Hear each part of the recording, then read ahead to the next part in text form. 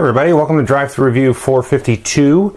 Today we're going to talk about deception, murder in Hong Kong. Now you might have seen this before as CS Files. I believe it came out in Essen as CS Files.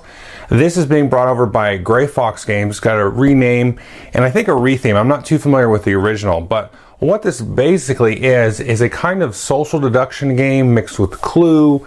So it has elements of Clue and Mysterium and Codenames and Concept and The Resistance and like every kind of social game that you can think of. We'll spoil the review a little bit. It actually works pretty well. So one player is going to be kind of like the Ghost in Mysterium. If you've played that, they're going to play the forensic investigator. And they're going to have these boards out where they're marking different words and giving hints, but they can't speak. And then some of the other players are trying to figure out what they're saying. And then one or maybe more of the players are a murderer and an accomplice. And they have different cards, and they're trying to sort of throw everybody off the game, you know, try to point all the accusations at Billy or whoever and try to evade all the guesses. And then so whoever, if you guess the murderer, then all the investigators win. If the murderer doesn't get guessed, or maybe finds out who the witness is, and so on. So let me talk about the mechanics and how it all works, and then I'll come back and tell you what I think of it. So as I said, there's been a murder in Hong Kong, and it's the job of the forensic investigator as well as the other investigators to figure out who the culprit is. So here we can see the components that you get in the game. The first thing you're going to do, and this is going to be dependent on the number of players, you're going to shuffle up these different role cards here. Now you're always going to have a murderer, you're always going to have some investigators, and you're always going to have a, where is he? Forensic scientist. And sometimes you might have an accomplice and a witness.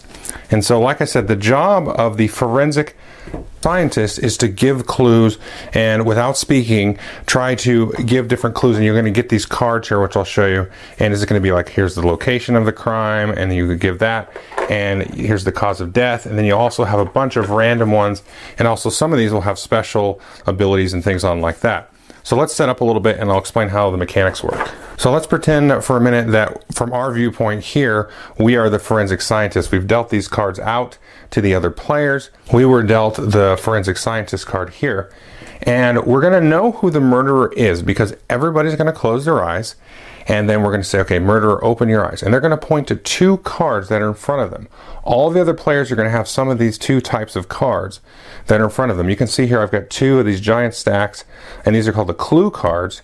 And then these are like the means cards. So these are sort of like the weapon of choice, maybe. So we've got a lab sample, anthrax, a ladder, candlestick. You'll have guns and radiation and all kinds of cool stuff in here. So this is sort of like your murder weapon. And then you're going to have all these sort of incidental, sort of free association types of clues. So everybody's going to have 4 of each type of card in front of them. So just for argument's sake, I just put 2 of each card instead of 4 of each card just to kind of give you an example.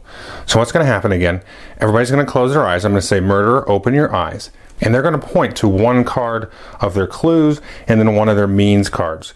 So maybe they point to dentures and chemicals. That kind of makes a little bit of sense. Maybe they poison their dentures.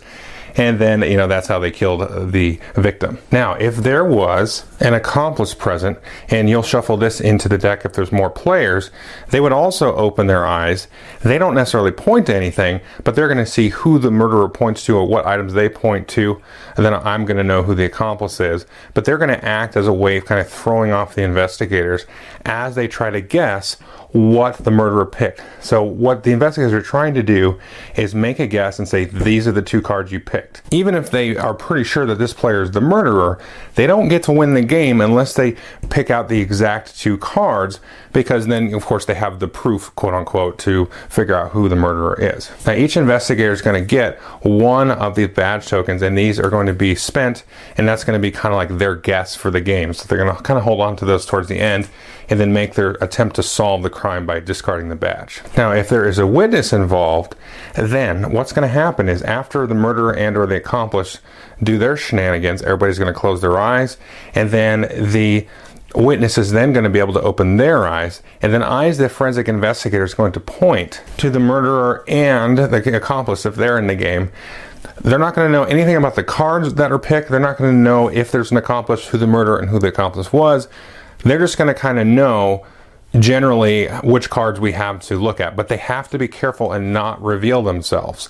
If at any point in the game the investigators do solve the crime and point to, you know, the matching items, then the murderer has an opportunity to name the witness. If the murderer names the witness and says, Billy, you were the witness, because the witness was so obvious that they kind of knew who was who, then the murderer will still kind of have a last second victory by pointing that out. So once all of that has been established, then we now, as the forensic scientist, are going to start to give clues. Now remember, we can't speak or give away or cheat or any way. And the first thing we're going to do is we have this one cause of death tile here. So this gives you a few causes of death. We've got suffocation, severe injury, loss of blood, illness, poisoning, and accident. So we'll put that out. We'll choose one of these location tiles. There's 4 location tiles. We'll find one that kind of matches. So let's take a look here. I've already got an idea. Okay, we'll do this one here. Let's see. Yep, okay, this one. And then we'll randomly pull from this stack of tiles. We'll have 4 of these, and then as the course of the game goes, we'll add more and more of these.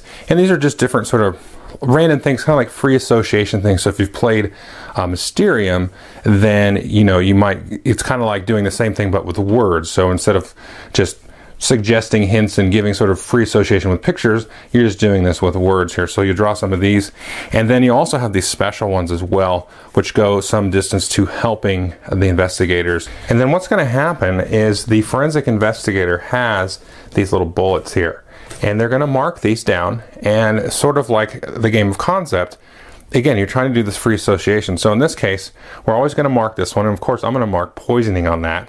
That's probably a dead giveaway. Although you could have mercury and surgery might come into play. So, you know, nobody knows anything. We all know what's happening because, you know, we've got the camera here. But chemicals, so that's not bad, but it is poisoning. And then I would mark the location here probably as bathroom, maybe bedroom, because some people do keep their dentures in the bedroom. But I would kind of go with bathroom there. And then here I just grabbed this one, innocent bystander. I don't know, you might mark smell because of the chemicals. I think that would be a better bet. I thought of maybe doing nothing down here, which is at the bottom, because there's nothing with a bystander. It probably wasn't a bystander if you poisoned their dentures, because they'd probably be alone. But we'll go ahead and go with smell, because that maybe is association with the chemicals. And then as the player starts to put these items down, players can start to discuss slowly as they put stuff out, and you can react to what the players are doing. Now normally there's going to be 3 more of these out here. Like I said, you draw 4, but just for camera frame sake, I've kept it out of there. And then what's going to happen after you've covered up all of these is you're going to be able to draw another one and then replace one of your existing, because sometimes you're going to get these and it's going to be not have anything to do with what you've got in front of you. For example, this one here, the victim's build: large, thin, tall, short, disfigured, fit. You know, maybe not really super indicative of what the clue actually is. So this might be something that you actually replace. And then, like I said, you also have these special ones.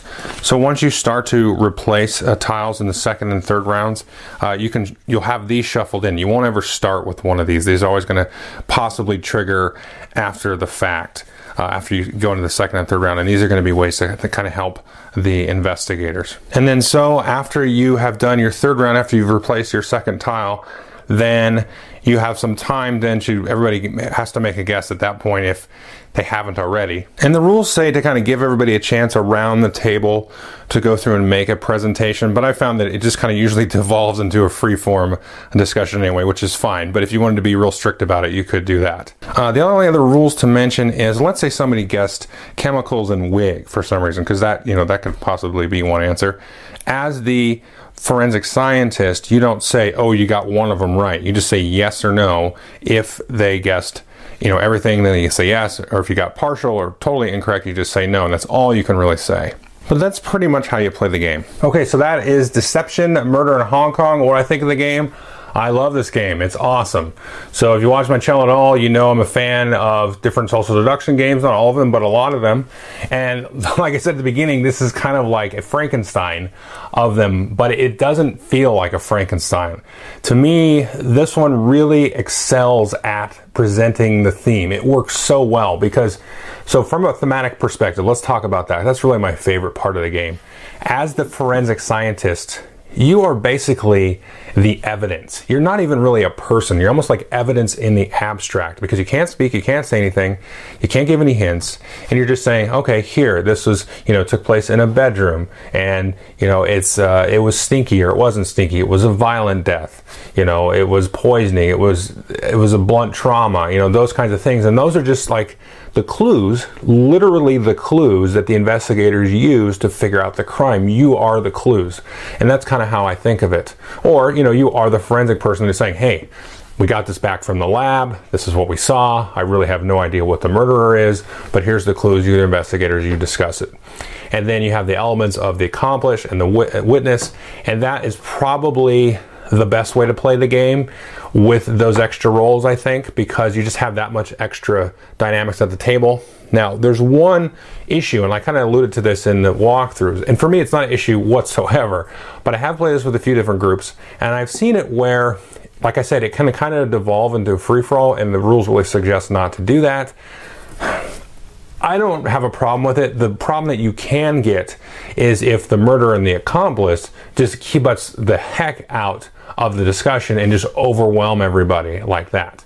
And so you do need sometimes to pause and say, you know what, Billy, what do you have to say? 30 seconds, you get to say what you're going to say. But on the other hand, it's like, well, I don't want to be able to not interact with Billy at all and ask him a question like, oh, clarify what you were thinking and what you're saying, or try to suss him out and call him out for being the accomplice. Like, I don't want to prevent that activity. So I think that's just going to vary group to group. But for me, it's not a problem. I'll play it either way, because I think it's kind of nice to shine a spotlight on somebody. And especially if they're the witness, for example, then they have to be very careful about being too revealing and throwing, clues one way or the other, because then, like I said, the murderer can call them out at the end if they get called out. But yeah, it's a great game. It's really fun. I would say it's probably, from my experience, I've played this 6 times now, and it seems a little bit easier on the murderer, but there are different variants, if you find that to be the case, that you can do. So I showed you 2 different cards in front of each player for the 2 types. You can do like 3, it says.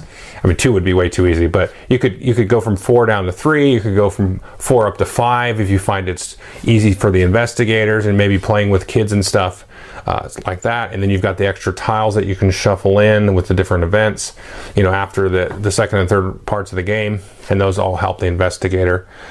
And then you can also, one thing we found was that when I made the association here of the dentures and the chemicals, that was like a legit thing. Now, you can be a murderer and be very crafty about what you pick, because if there's a lot of cards out, and we saw this in one example, was somebody had a hook, I think, and then there was a heel and there was another pointed object. So they chose their pointed object and then something else that was kind of like all the other cards out there. So it was basically impossible to figure out, because you could make legit arguments for the different things, because the investigator was saying, oh yeah, blunt trauma or whatever the clue was at the time, piercing, and you're like, well, there's 5 different things that will pierce out there. So as the murderer, you can game it a little bit. And so we actually tried it where, okay, you got to do something that kind of makes sense at least. And maybe you could even put them on a time limit. You got like 20 seconds to pick your cards, or 10 seconds, and then you go for it like that. Maybe deal all the cards first, and then you deal the rolls after that, or something like that, so that they don't have time. Or maybe if, you can play with that. That's what I'm just trying to say, because that can be an issue if you get a murder, and it's kind of not in the spirit of the game. I think if you're really trying to like game this game, then maybe go play the Gallerist or something. You know what I mean? So anyway, but I really have enjoyed this game. It's been a blast to play, and it's got, like I said, it's got that Frankenstein sort of feel when you sort of look at it on paper. It's like, what? This is code names, it's concept, it's clue, it's the resistance, it's mysterium. It has all of those elements into it, but then you look at the game and you're like, this is like a murder mystery, and I'm actually solving it. And it's really, really fun that way. So definitely take a look at this as it comes out. So thanks.